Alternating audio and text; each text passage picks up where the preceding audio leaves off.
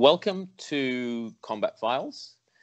I have a really exciting guest on for this week. He's not only become a very, very good friend of mine, but he's provided me a lot of support in my bounce back in the last few months. His name is Laurent Kababe, and he is the CFO, or was the CFO, for Louis Vuitton in Brazil, South America. Laurent, very welcome. Warm welcome to the show. I just want to start by asking you to introduce yourself and tell us a little bit about yourself, please. Sure. Well, good to be here, and it has been quite a journey for yourself and I, as we are both pretty much on the same page in terms of creating, using some creative work and having creative moments together, so to speak. Sure. As you said, my name is Laurent Kababe. I have been working formerly with Louis Vuitton. I stayed with them for 10 years in 3 countries. My last assignment with them was in Brazil, South America, in charge of the South American region as a CFO. It's been quite an interesting journey working for luxury and the fashion retail. And my background, I call myself a professional nomad. I lived in 5 countries and I traveled to many more, and perhaps I'll be getting the opportunity to travel yet to more countries in my life and living more in different places. Anyway, so I was born in Lebanon. I grew up in the middle of a civil war, and eventually I wanted to become an international person growing up in Lebanon. And that was hard to do, obviously, getting out of your comfort zone and leaving your family for the first time and, going to another country. But what is interesting is that I had this vision, this insight inside of me that I'm going to become a global person.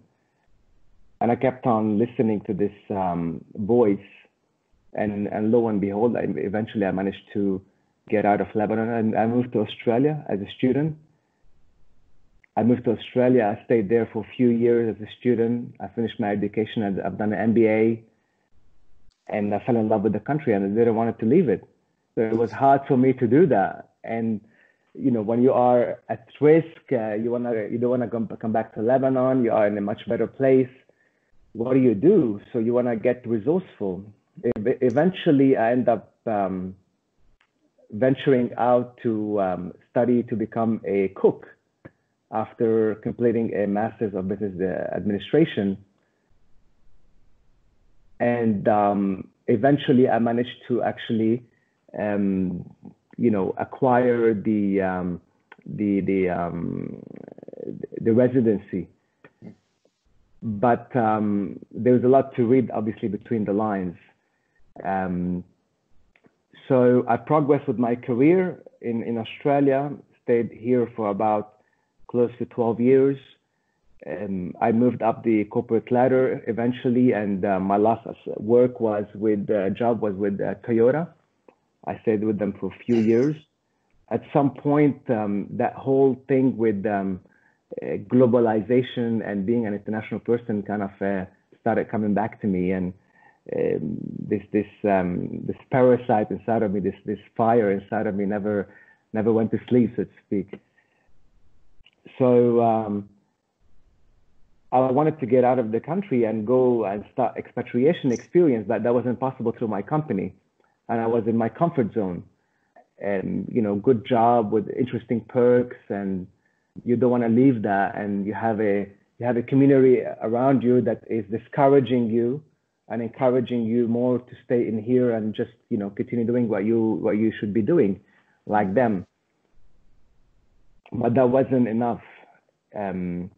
So I end up obviously not taking the risk in the first place, because it wasn't possible for me to get transferred through Toyota, and I had to go on my own and look for a job elsewhere internationally.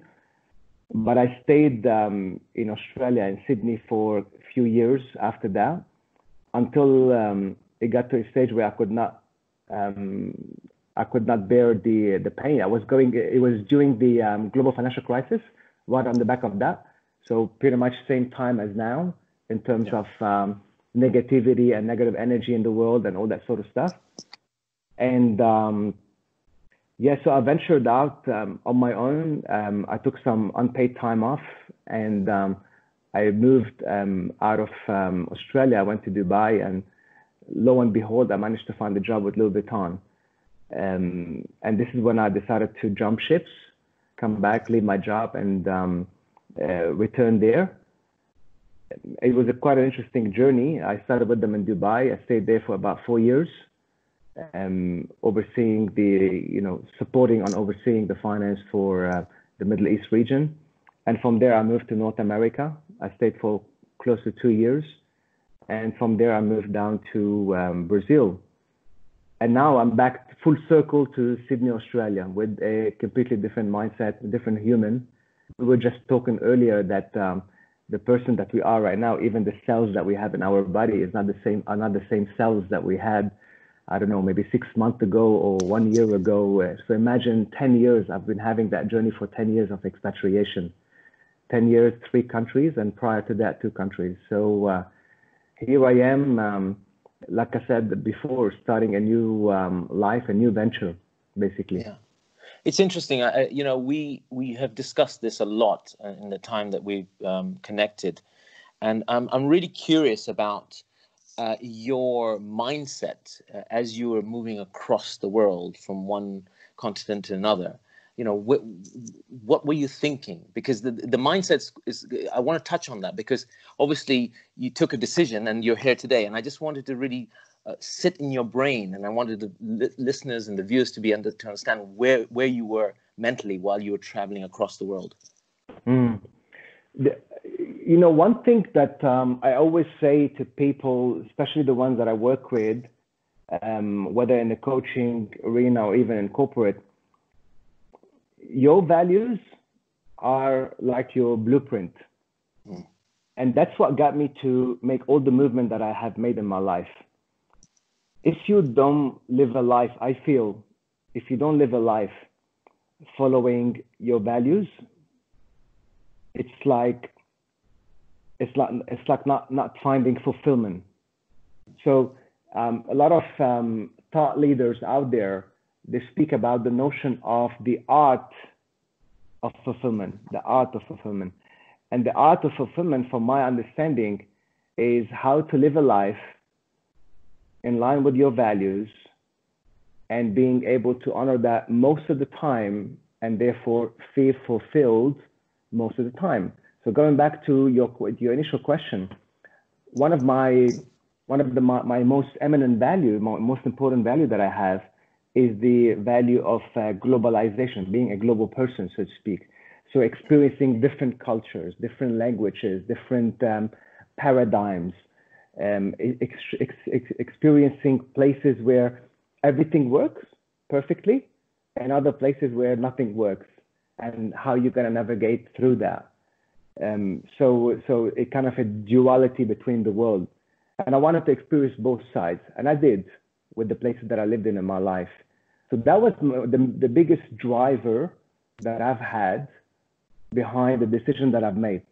And the other thing is that sense of adventure.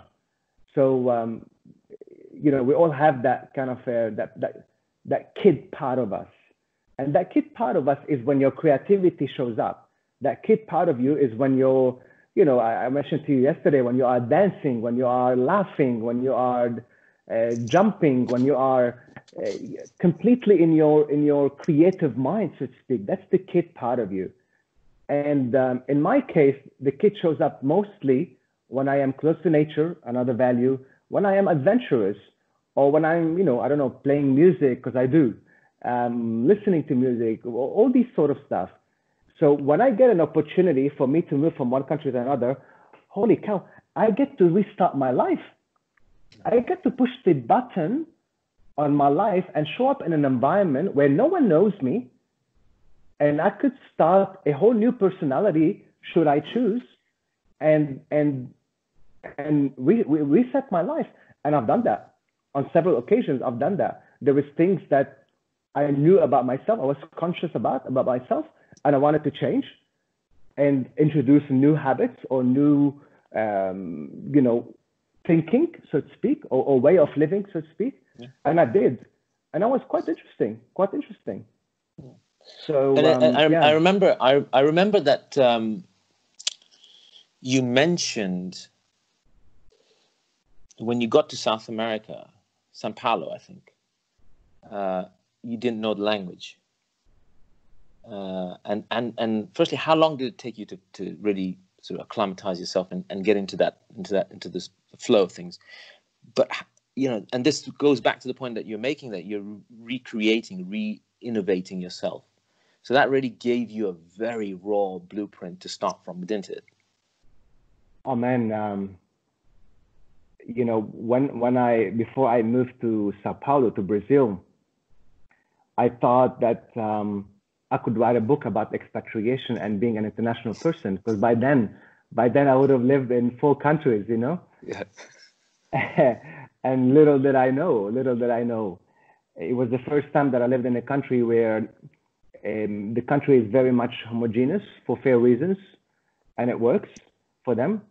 It's not very common to find people that can talk to you in English on the streets and in the everyday places, so to speak. So when I got there, I remember I felt like I lost one of my senses. The sense of understanding what the heck is going on around you. like people are walking and talking, and you listen to music, you listen to everything happening around you, and you're just not understanding, like you're not getting it. I remember I used to meet with several fellow expatriates over there, and they used to tell me, I just wish if I had a chip in my brain where I can take it off and just plug in the language and I just get on with my life, because it's really kind of a disabling, like it really is disabling. It is. I remember when I got there, it was like more than 60% of my staff didn't speak a word of English, so I couldn't even communicate with them. So this is where the turmoil started. But your question was how to blend in, right? Yeah. Well, it's not that simple, huh? It's not that simple. Obviously, you just have to keep on pushing forward and see that there was a target, there was a vision that you want to get to, and you just keep on heading towards that North Star. And where you are right now, is a place which is really kind of uncomfortable. And it's funny that I'm talking about this, and I'm thinking about actually what I am going through right now, which we can talk about that later. So it's a place where it's kind of I don't want to say dark, because obviously the place is not dark. It's an amazing place to live in, by all means. But the experience that you're having in terms of you being able to communicate, you being able to project your emotion, your thoughts, everything and anything related to that is not possible. So what do? You just have to start from basic. And you felt like you went back in time in terms of being able to just simple things to communicate yourself. I remember, just to kind of share a quick funny story. Yeah, sure. Just to kind of explain really. At the beginning, when I arrived there, overworking myself, long hours, weather change, all that kind of stuff, I got a cold, and it wasn't a corona at that time. We're talking about 2015, right? So I got a cold, and it was a severe cold, and I wanted to go to a pharmacy, and my best friend until I left there was the Google Translate, where wherever you're gonna go, Google Translate is gonna save you. But imagine if you don't have reception on your phone, how do you manage Google Translate? So I arrived to that shopping center, and the reception was barely kind of accessible, so to speak. And I showed up to this pharmacy, and I typed in, I want a medicine for cold, right? And the way it translated it in Portuguese, it said, I want a medicine for cold, as in feeling cold, like I'm feeling cold. So I showed up, and I said it with all confidence, but with a heavy accent. And the pharmacist looked at me like that with big eyes, and I realized something was off with what I said, but I didn't know which part it is because I don't know what I'm saying even. So then I started sneezing and coughing in front of her just to kind of illustrate. Yeah. Yeah. And it gets you to work on your non-verbal communication. You know, your non-verbal skills start escalating. So that's the win.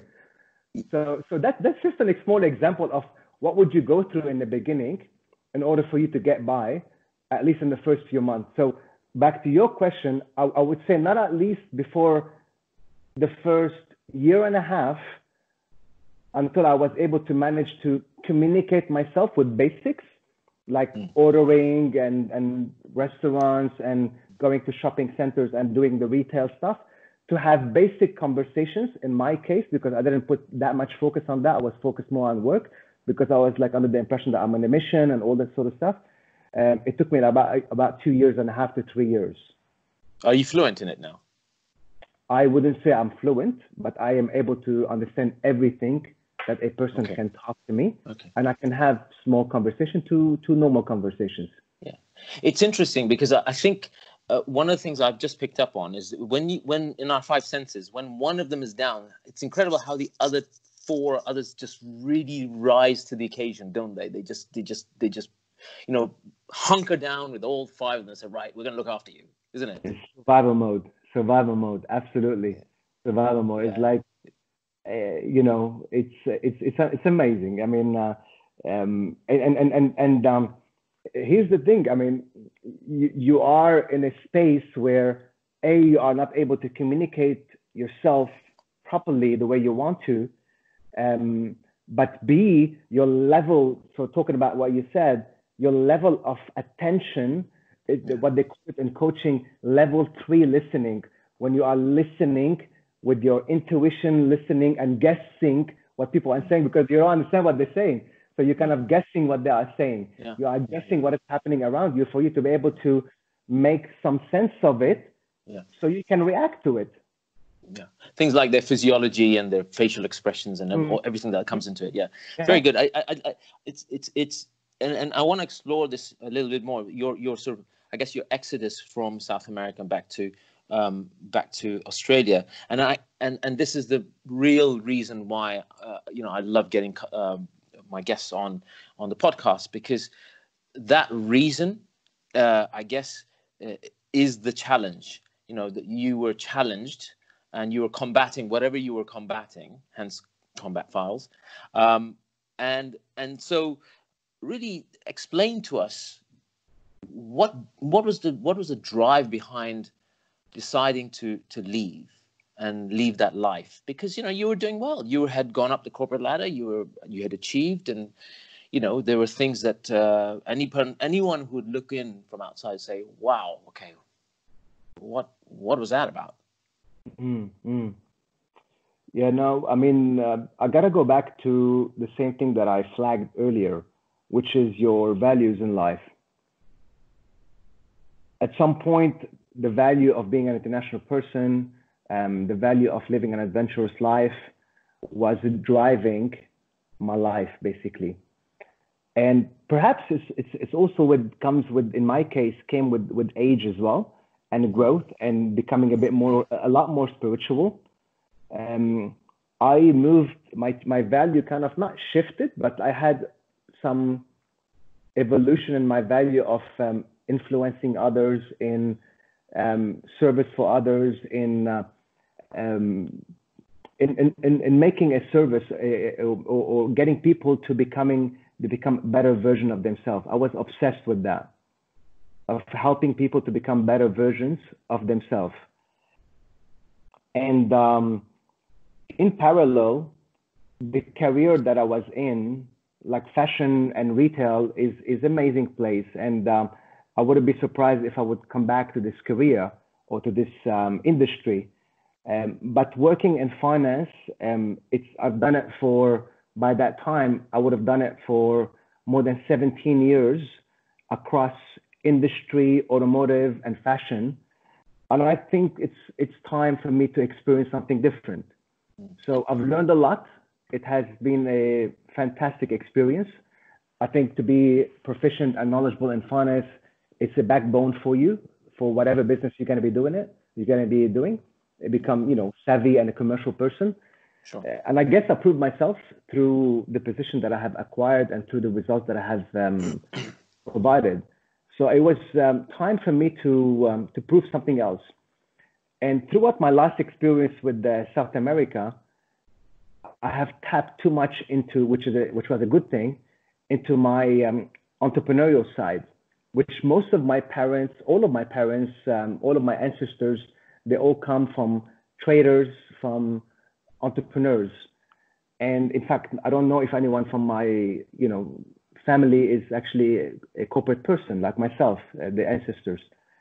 So I wanted to kind of tap into that. And I felt like I need to honor that value of being an entrepreneur, which comes in line with being an adventurer.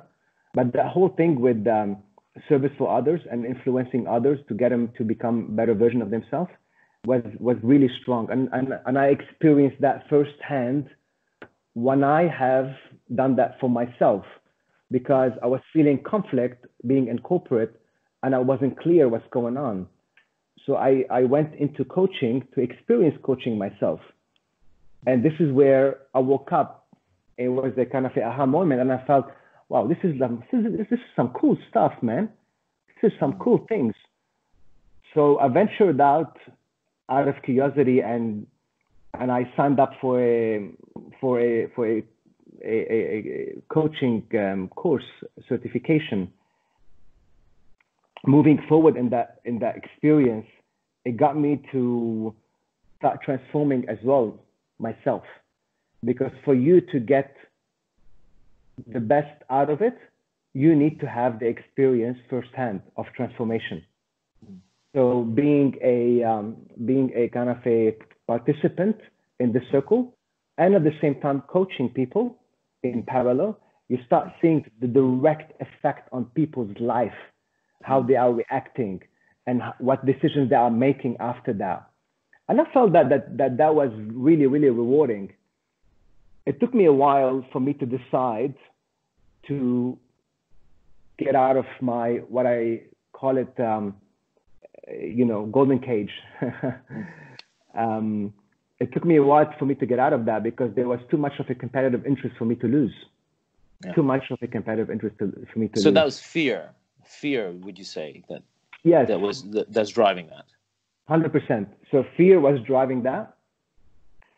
Too much risk, fear, a lot of uncertainty, and perhaps these are part of my kind of negative belief system, like the fear of uncertainty, the fear of the unknown, the fear of people's judgment. So all of these were kind of controlling my mind. These were the sabotaging voices that I had inside of me that were disabling me from pursuing a passion that I had within me. But here's the thing. I always say that this affirmation, if you want to make God laugh, tell him your plans. Right? So yeah. Imagine the corona, right? Imagine the corona. I guess a lot of people out there would relate to what I'm saying right now. Yeah. So on that point, I just want to say that there's a saying that man proposes and God disposes. So, yeah. So carry on. Absolutely. Sorry about that. I just wanted to put that in. No. I mean, like I said, I'm sure a lot of people can relate to that right now. So I had plans that, hey, I want to move on with corporate and perhaps move back to North America and continue a career with doing what I'm doing, and perhaps move on the commercial side if I can, but it wasn't possible. So I thought, okay, well, the path that I have with me right now is continue in finance, doing something that I've been doing the last 17 years plus. And I am no longer as fulfilled as I used to be once upon a time, or venture out and do something else. So I didn't make that call. Here's the thing, I did not make that call because the fear and the disabling voice and the sabotaging voice inside of me was significant. So I couldn't move until the internal pain started kind of a flaring up, so to speak. I always talk about this metaphor of imagine that you have a flame within you, and this flame is your passion, right? But if this flame is flickering, the burning sensation within you is not going to be strong enough. Yeah. Because you have that burning desire, they say. So I resemble it to that flame. Yeah. But what happened is that flame started stabilizing because I've done the coaching. I started having a vision and insight on what I'm going to do. And I started seeing that, wow, this is going to be interesting. This is something that is in line with my values. I feel passionate about it. But be quiet, Laurent, go back to your job because you got too much to lose. And the flame started stabilizing more, and the vision started stabilizing. I mean, becoming more clearer, right? Yeah. And this is where the pain increased, and it got to a stage where it followed insomnia and all kind of symptoms, kind of a mental distress, so to speak, until it was so much so that I couldn't tolerate it anymore. And this is when I decided to raise my hand and jump ships, basically. And that's what happened. Going back to what we said about if you want to make God laugh, tell him about your plans. I had different plans than what it was supposed to be right now because I was supposed to be taking some sabbatical time, but that didn't happen. And here I am, here in Sydney. I wouldn't say stuck. I'm lucky I'm here actually. And it's just a great experience to kind of go within yourself and learn more about yourself and see how you can pivot from this space for me to become a better version of myself. Because I set the standards already high in terms of what I'm going to be achieving and the kind of person I want to be in my life going forward. And it needs to stay there, that standard. So now it's a matter of meeting that standard. It may not happen immediately, perhaps not, but it's just the orientation. And I know that COVID-19 has really forced a lot of people to take a hard look at themselves, and you're no exception either, because in our conversations you've had to really look and dig deep. But it's also I think knowing you and the way that you present and you're very passionate about the material that you have put together. I believe that you're very, very good at it, and that is really where I want to now take this up, because you went through and gave us a detailed insight of why you left. So explain to us where you're sitting now in terms of the work that you've done and how you are supporting individuals. Just for everyone's sake, I went through a one-to-one session yesterday with Laurent, and we will touch on some of the things that we experienced. And I think it's important that we share that with the viewers. And let's start with this phrase, better version of yourself. And there's a lot of stuff out there as people define better version of yourself. In your mind, what is your view or definition of a better version of yourself? Yeah. You were talking about what I get to speak about and the passion that shows up.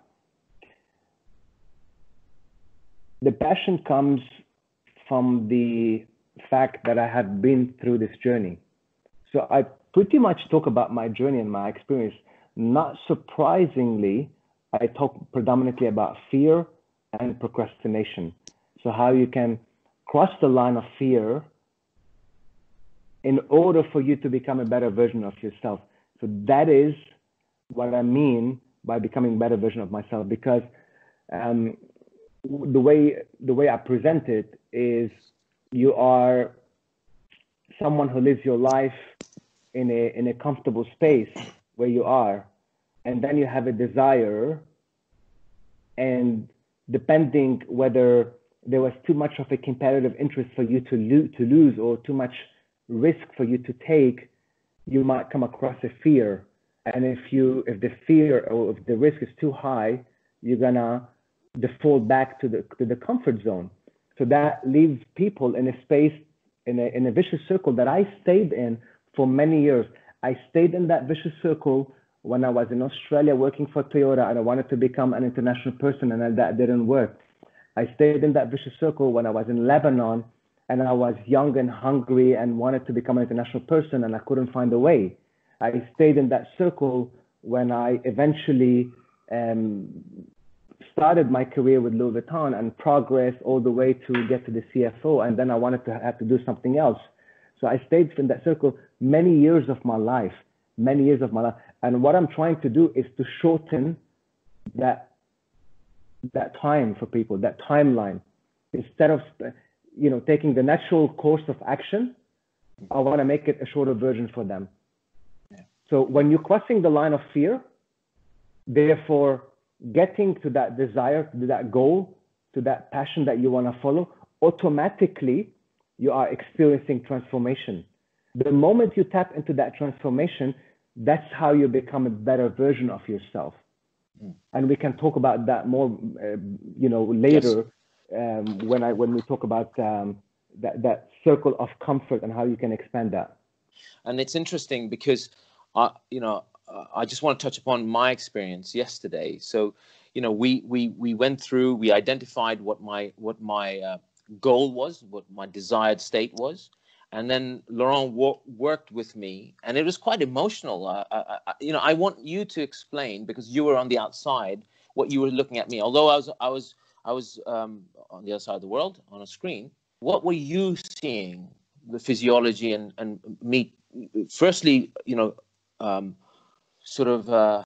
facing the challenge, the fear, and what were you identifying? What were you feeling when you were going through this process with me? It's interesting. I see a pattern that is always repeating in all of us, almost without exception. We have a negative belief system, and that negative belief system creates fears, creates that sabotaging voice that we have. And when that negative belief system is driving some or most of your decision, we get to subside to that fear. And you can see that reflection on the physiology, the way people are standing, they shoulders shrugging and not feeling confident, putting the head down. We went through a cycle together. That's what it is. We went through a cycle of going into the inner world, down the rabbit hole, try to understand what is the source. First of all, what is the source of that negative belief system?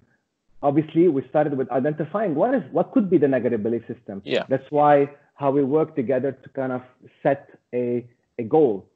And we start the session by saying, what if you don't achieve that? And we create a chain. Yes. We create a chain that is driven by yourself.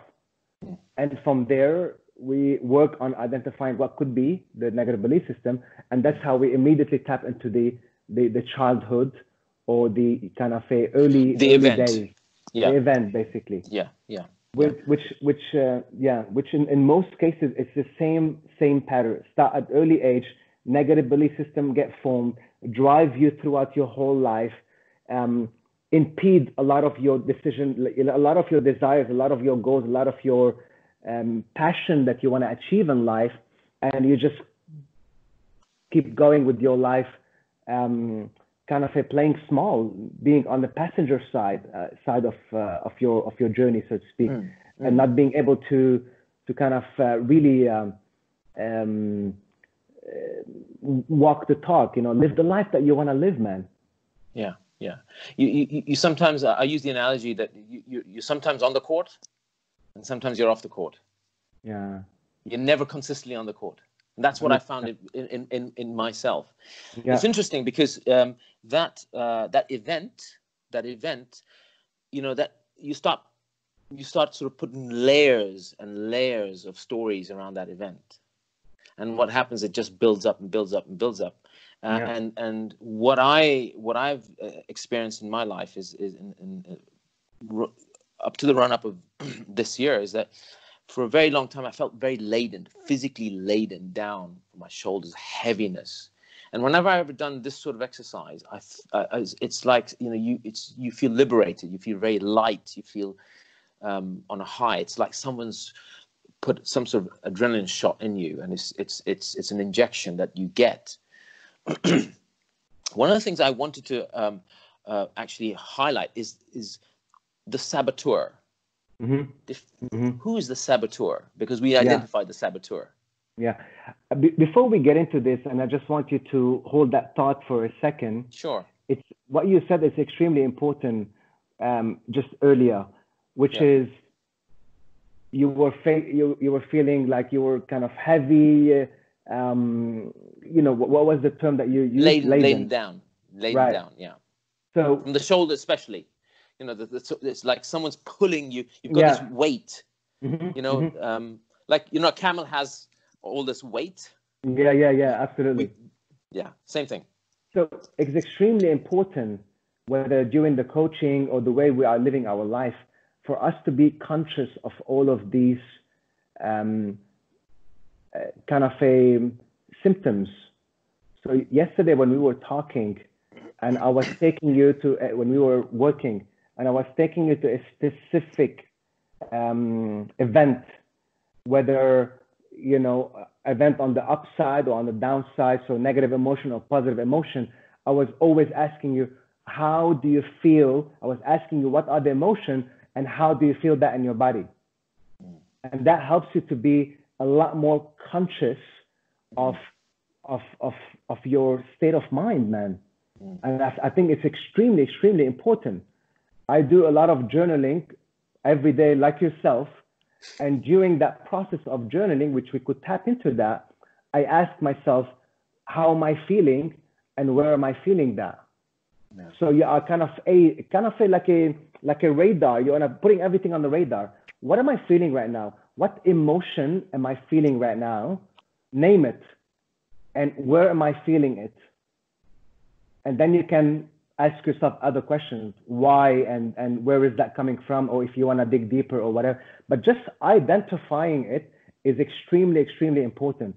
And the most thing that you get, or the least thing you can get out of coaching, is that awareness. Just kind of that flame or that seed that get planted.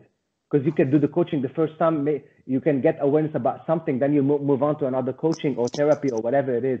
And it's all about awareness of where you are right now. Because all the answer, the coaching paradigm that I have followed, which is the CTI, they believe that the client is kind of a creative, resourceful, and whole. Yes. So every person should be and can and is capable to come up with their own answers to all the questions of their life. And the job of the coach is to direct that journey, to ask the right question, to make the right, the right intervention, so to speak, right? Yeah. Without judgment. So you're not there to find a solution. You want the person to do that, basically, Absolutely. the client to do that. Yeah. Absolutely. Got it. And that's what we tapped into yesterday, right? Yeah, absolutely. So the saboteur then. The saboteur. Let's come back to the saboteur. So the saboteur is, going back to that negative belief system, is that voice of that negative belief system. I always say that, we were talking about that earlier, that people move on with their life being controlled by the negative belief system. I always use the analogy of the rear view mirror. You are moving forward in your life, looking at the rear view mirror, and eventually what's going to happen? You're going to end up crashing, right? Or you're not going to pay attention, or at least you're not going to enjoy the journey. You're not going to be in the moment, so to speak. So the saboteur is that inner chatterbox, that negative talk. When you do a mistake, when something wrong happens, and the negative belief system jumps into your head. For example, you're not good enough, you're not worthy, you're a failure, you are whatever is that belief, right? Yes. You're not pretty, you're not appreciated, you're not wanted. And then this is the base. And then the talk starts, and that's the saboteur. And the job of the coach, or what I feel is important, is to identify and isolate for a reason, for a direction to dissociate from yourself from that voice. Because before, you and that voice used to be one. You were one with that voice.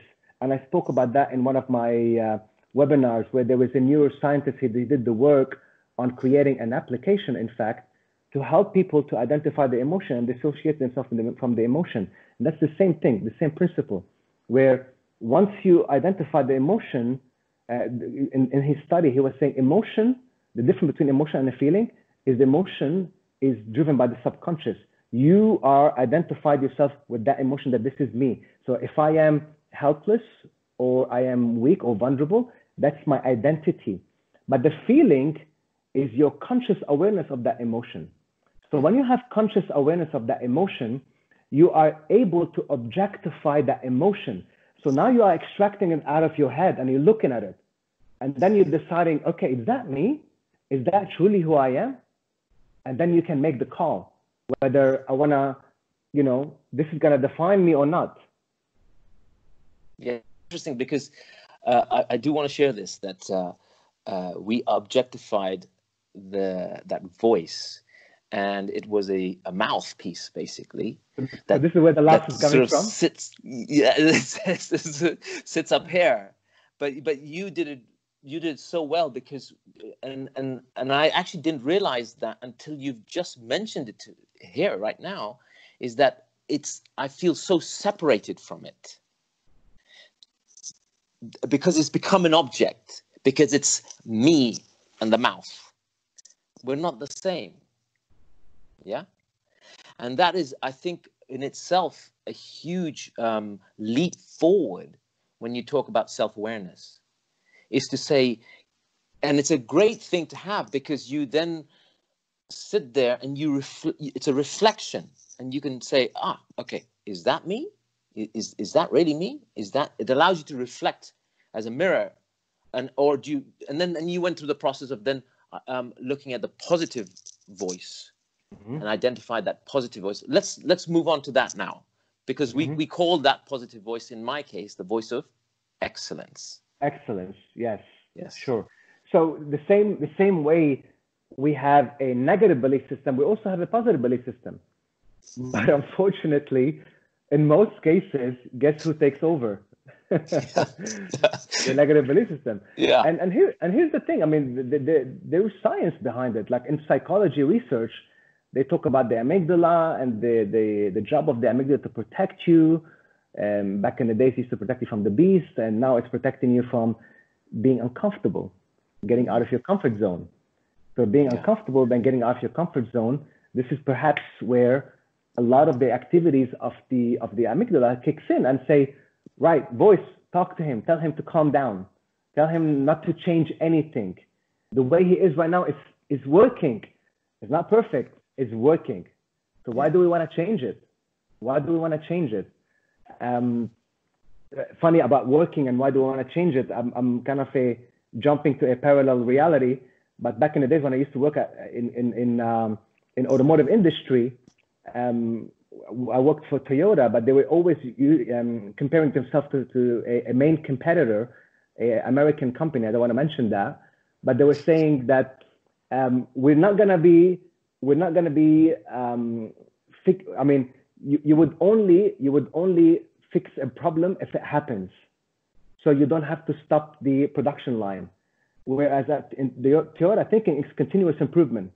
So you have to continuously think about how do you improve in order for you to avoid disruption in your production line, so to speak. Yes. So coming back to the saboteur and the positive voice, it's the same thing in a sense that the amygdala, or that part of your brain, the subconscious somewhere in your brain, tells you that, look, you want to change, you want to go and exercise or change your diet, or you want to leave your job. What are you doing? Just stay where you are. It's working. So why you want to change it? Why do you want to think about continuous improvement? Just get on with life as it is. status quo. You are in charge. You know what's happening, right? So the positive, so whether negative belief or positive belief system, it comes from past experience, and that's exactly what we did. We tapped into a past experience, but a positive one, a time in your life where you felt at your best, a time in your life when you felt that you are in the flow, you were in control, you know, you were you were proud of yourself, so to speak. And we all have these moments. They could be small, they could be large, or they could be just enough for you to feel that there are moments in your life where I was doing well. So when you tap into these moments and try to do the same work that we've done, which is go into the moment, identify it, learn what were the emotions, learn what's the physiology, anchor that scene in your head, and then bring up that positive voice, and then kind of tangibilize or objectify that positive voice, and then you can use it going forward, so to speak. And that's the methodology that we've done. And it's incredible because how did that work for you?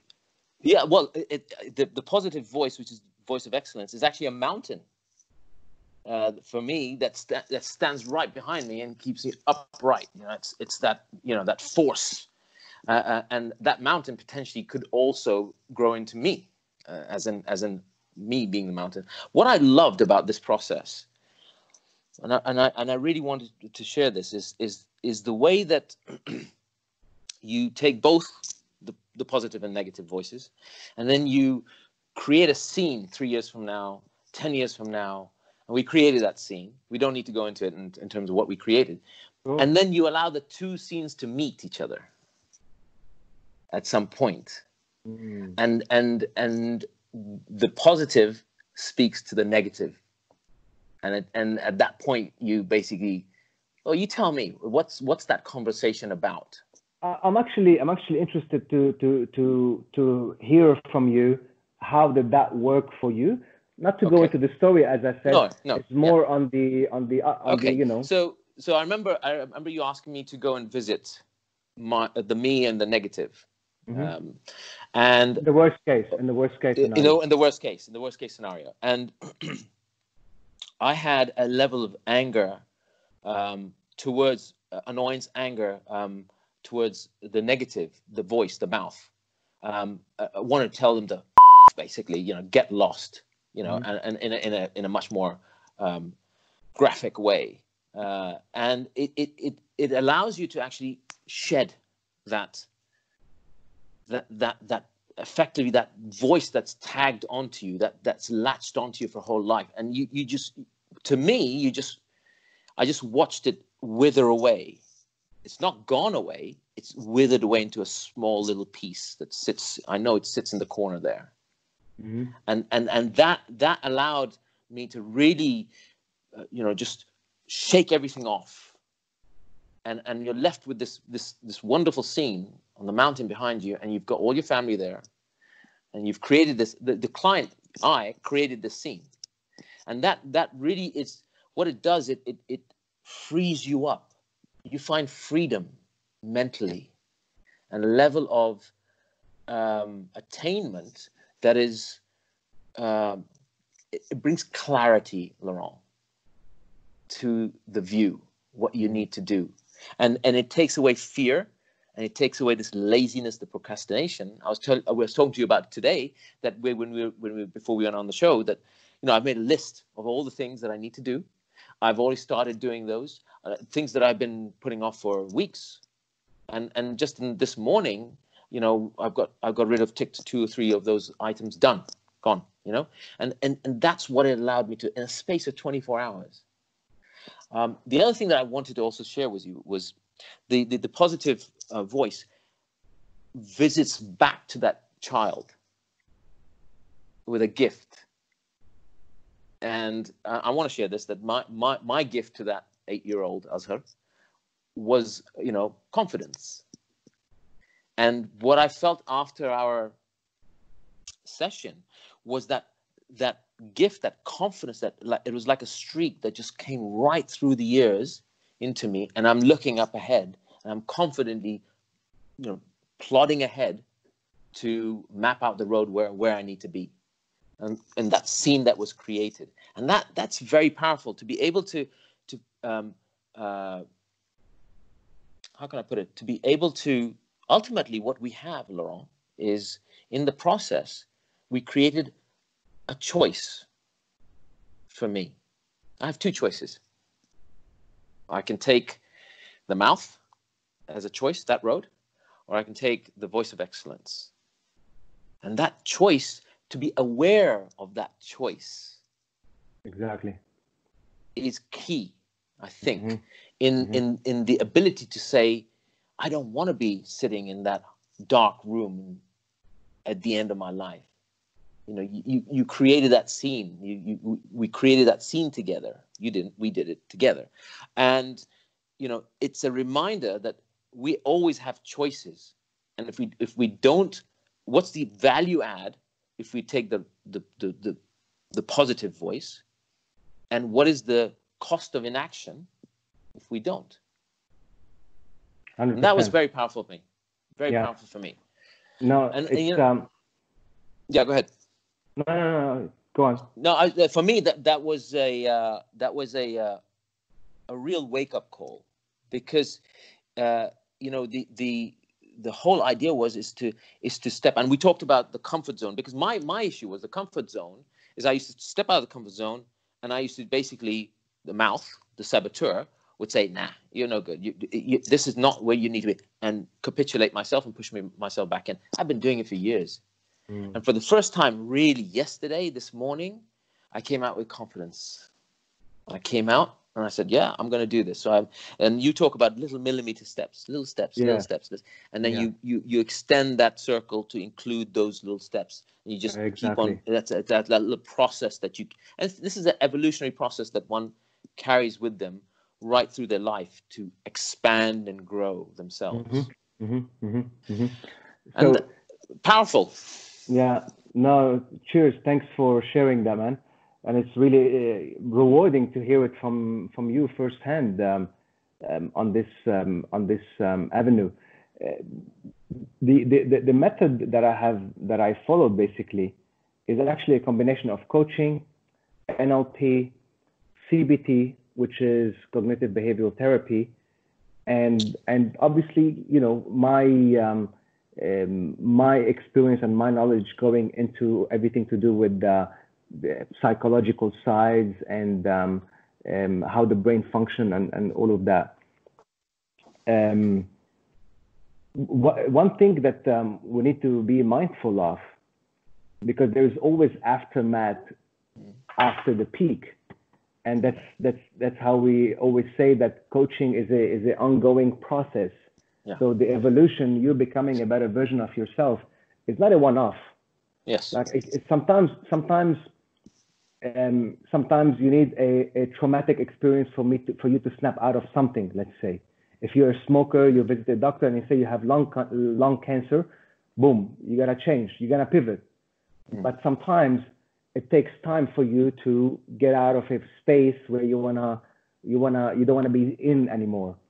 So, but this is where the work of that small steps, which is based on cognitive behavioral therapy, they talk about taking small steps towards your discomfort or your uncomfort zone or towards your fear. Yeah. So by taking these small incremental steps, you are able to expand your comfort zone. And when you expand your comfort zone, you are, you know, your muscles are growing, so to speak. So you are able to handle more risk, more fear, more difficulties. And that's the essence of the work that I do, because we started now kind of awareness, because, you know, when we put up the slide, you will see that my motto speaks about, you know, awareness. Yeah. And then, or clarifying basically what is the fear, what is the negative belief, all that, you know, everything underlying negativity and saboteur and the voice of the saboteur, naming your fear, and then how to breaking the pattern, which is what we also did, shifting from negative to positive. But before we break the pattern, we speak about what would be the cost of inaction. So we're flaring up the pain. flaring up the pain. Yeah. And and then we break the pattern. And then we focus on what would be the positive aspect, the positive future that you would choose should you continue with this path, so to speak.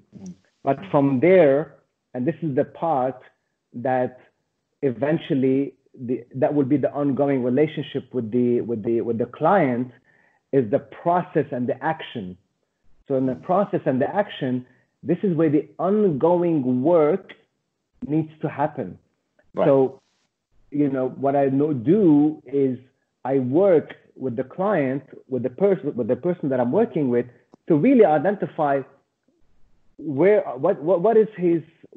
are his values, first of all, which is the compass. Where is he or she gonna be going? What are the values? What is the negative belief? What is the fear, to name it? Where is that coming from? But eventually, once you identify the fear and where is that coming from, you start kind of chunking it down into small pieces, and how you're going to be tackling these pieces one small step at a time. And this is where the process part is. You are breaking it down, chunking down big projects or big things that you want to be kind of overcoming or capturing. So let's say you want to become a entrepreneur, start a side hustle or something like that, and there is fear behind it. You see a cloud that is clouding your mind. But when you break it down, chunk it down into small pieces, you start learning, okay, well, it's not that complicated. And then you start targeting every small pieces out of your comfort zone. And then with the coaching, so how's that feel? And, you know, the coaching happened around that. How does that feel? Where were you?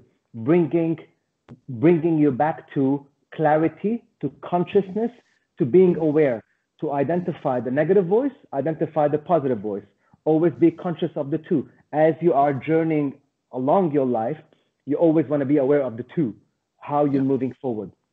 Yeah, it's interesting that this is not a one-step process. This is an ongoing evolution.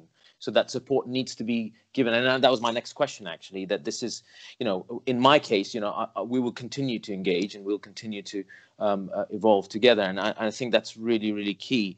In your, you know, obviously you've come back to Australia and you're in Sydney.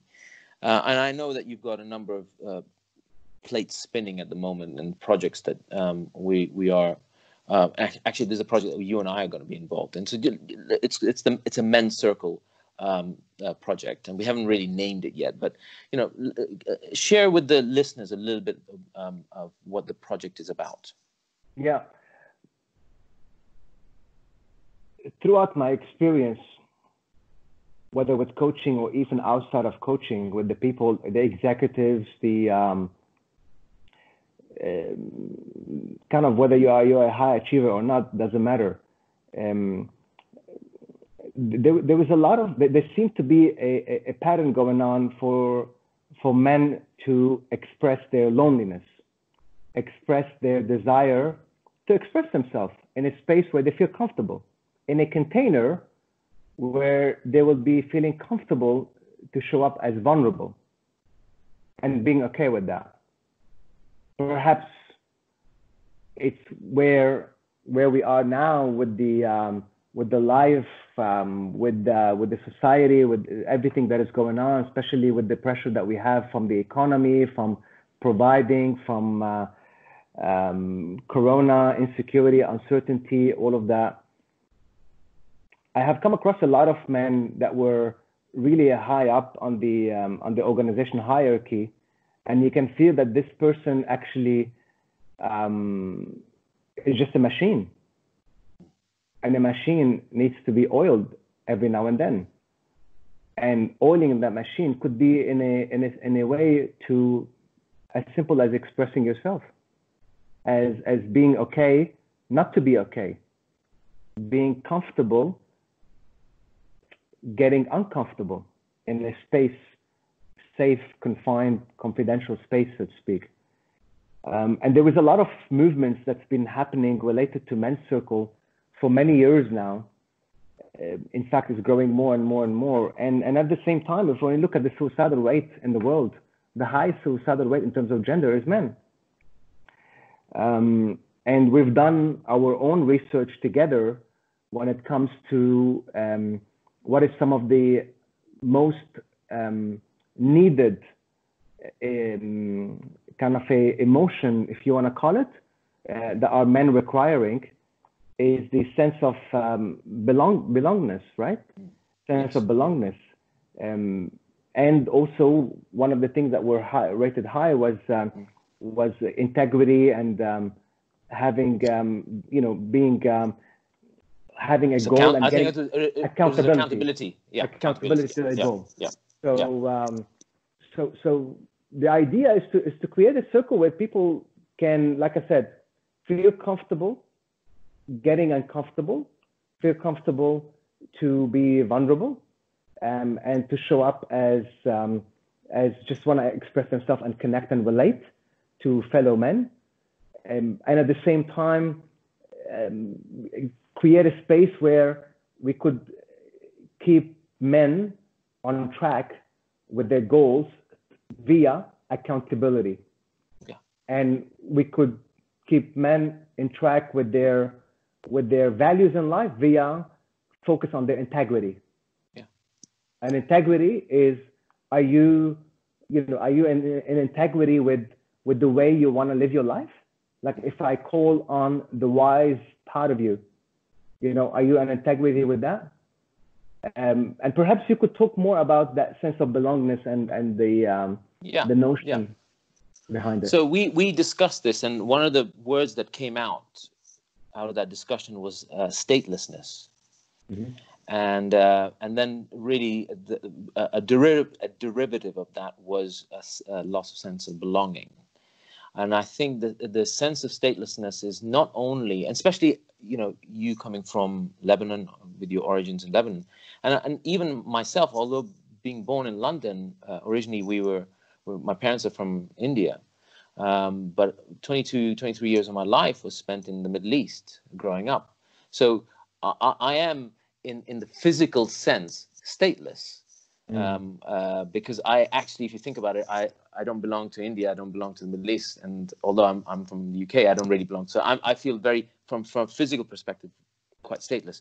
But also, the statelessness could be not belonging, not feeling that you belong to a group, whether it's at work or whether it's on a social level. Not statelessness or a sense of belonging in your relationships with your husband or your wife or your kids, and it could be any definition depending on the person themselves.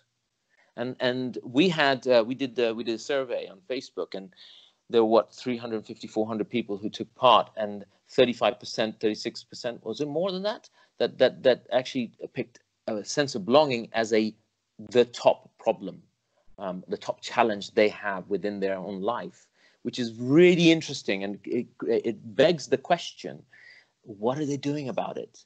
And one of the things that I want to also share with you, which I've shared with on another podcast with a guy called Simon Day, was I lost, my wife and I lost our son at the age of, it was about 12, 13 years ago, a long time.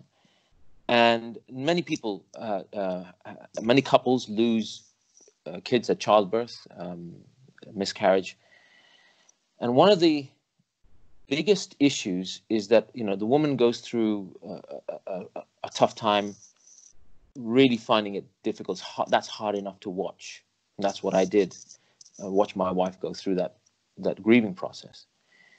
But for men, there is no place to talk about this. There is no space. It's not considered, especially in the culture, if you look at it from the cultural sense, it's not considered the manly thing to do, to talk about your emotions in that way. And therefore, it is an interesting offering that we give, is that, and I actually shared that particular experience in a men's group that you and I were actually present in. And two of the guys, one of the guys, they were going through IVF treatment, couldn't have children, and this guy just fell apart, purely because I had the ability to be vulnerable, to be able to share that experience.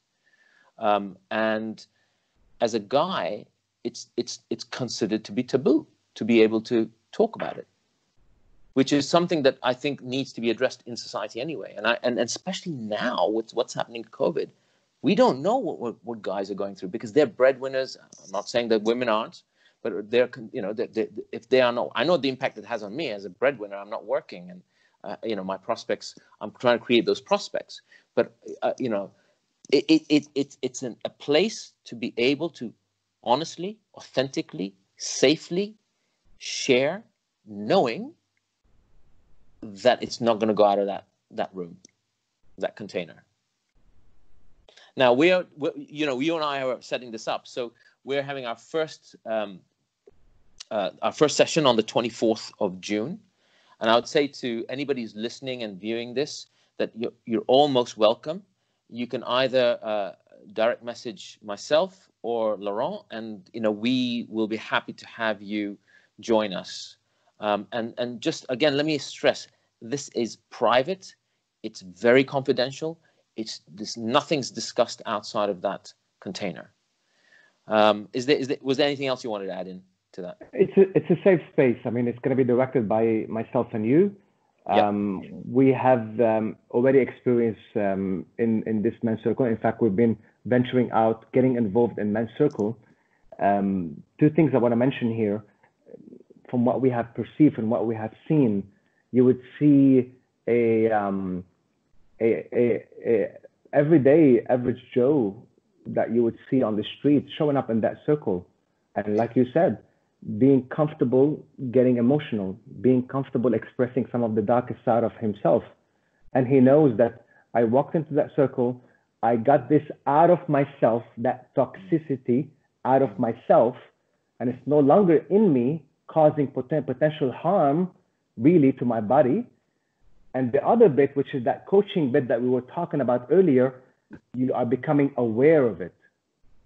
So the awareness is the space where you become aware, because in that space that we are trying to create, when the person's wants to blurt about an experience, a negative experience, something vulnerable or harmful or negative that happened to him, someone's going to be holding that space for him in that group. Someone who knows what he's doing is going to be holding that space for that person in that group. So it will, he will be guided in the right direction, hopefully, and just getting it out there and feeling and knowing about it. So not having it one with you. So now it's on your conscious mind. I've seen it, I've experienced it, I've kind of dabbled with it, so to speak. The treatment of that pain can be perhaps perceived in a different way. Now, you might, a man might need a different step to be taken, but that's not the purpose of the circle. The circle is to kind of create a container, awareness, and a space to share and express and exchange, in fact, and support each other. But just going back to what you said, this is going to be our initial meeting. We're creating our circle.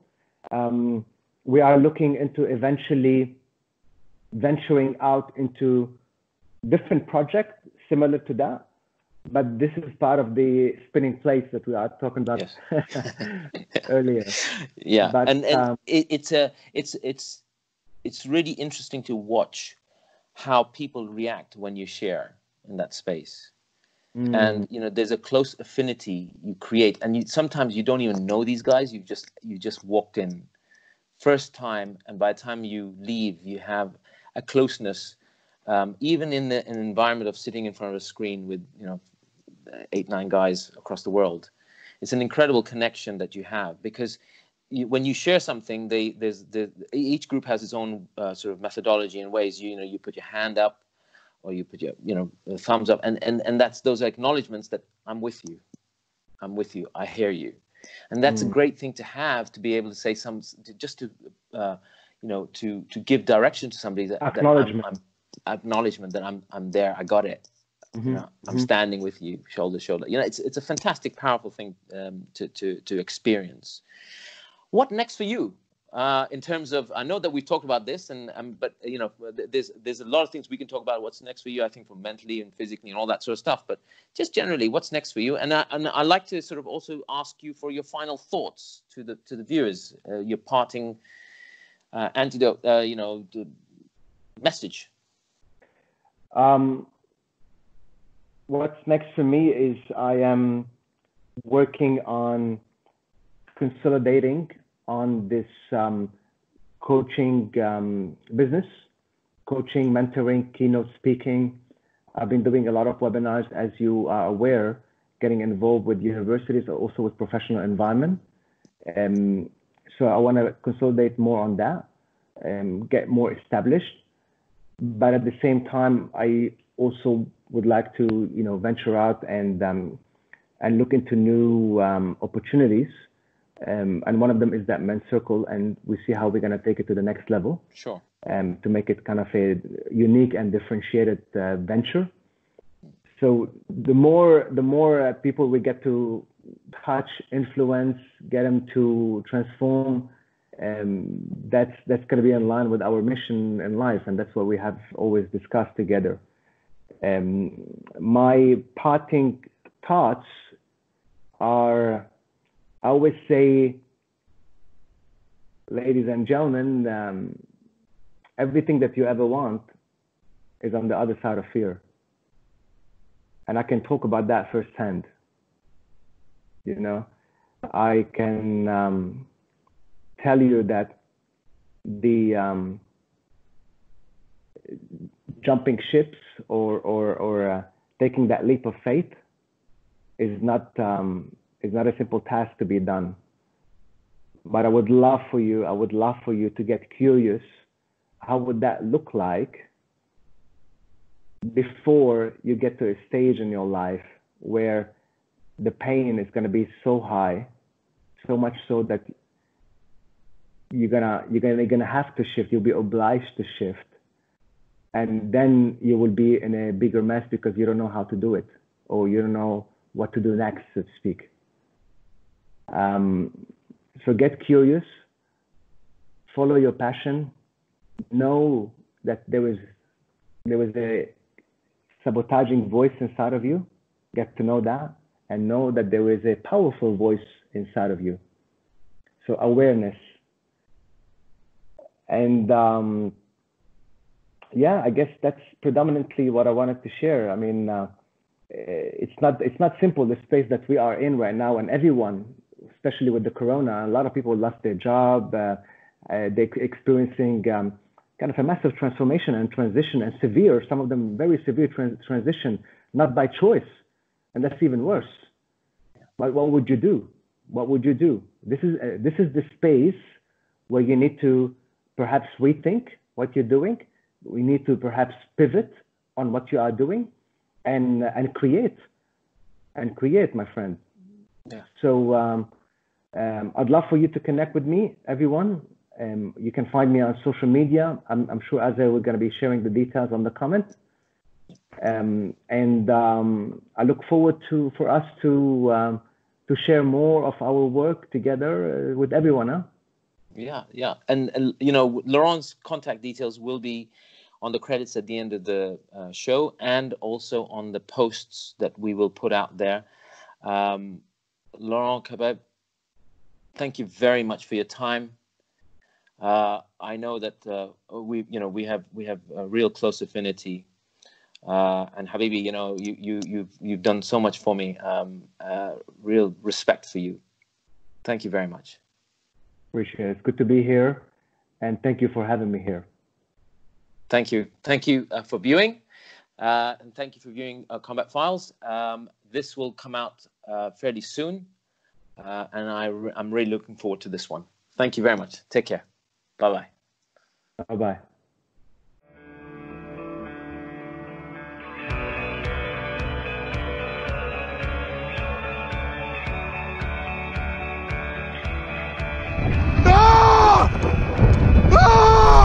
Scared. It has to be done because I need to build this mental muscle that's going to enable me to confront bigger fears in my life.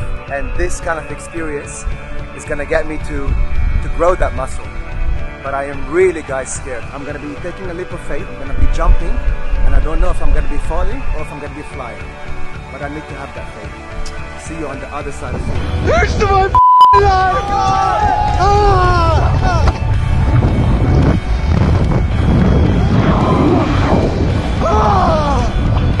Oh my God! What the was that? It's beautiful. And it was a mixed feeling of fear and adrenaline, but at the same time it's a joy. I was crying because I felt like I'm reborn again. I was scared, but what matters is that I have challenged my fear. That's what matters. There's nothing I could imagine I would do in my life, and I've done it. I'm not the same person that was standing here. I'm a different person right now, and that's the kind of person I want to take forward in my life. That's the kind of, mental capacity that I want to need in my life to move forward to my next level. My life! Yeah! Woo!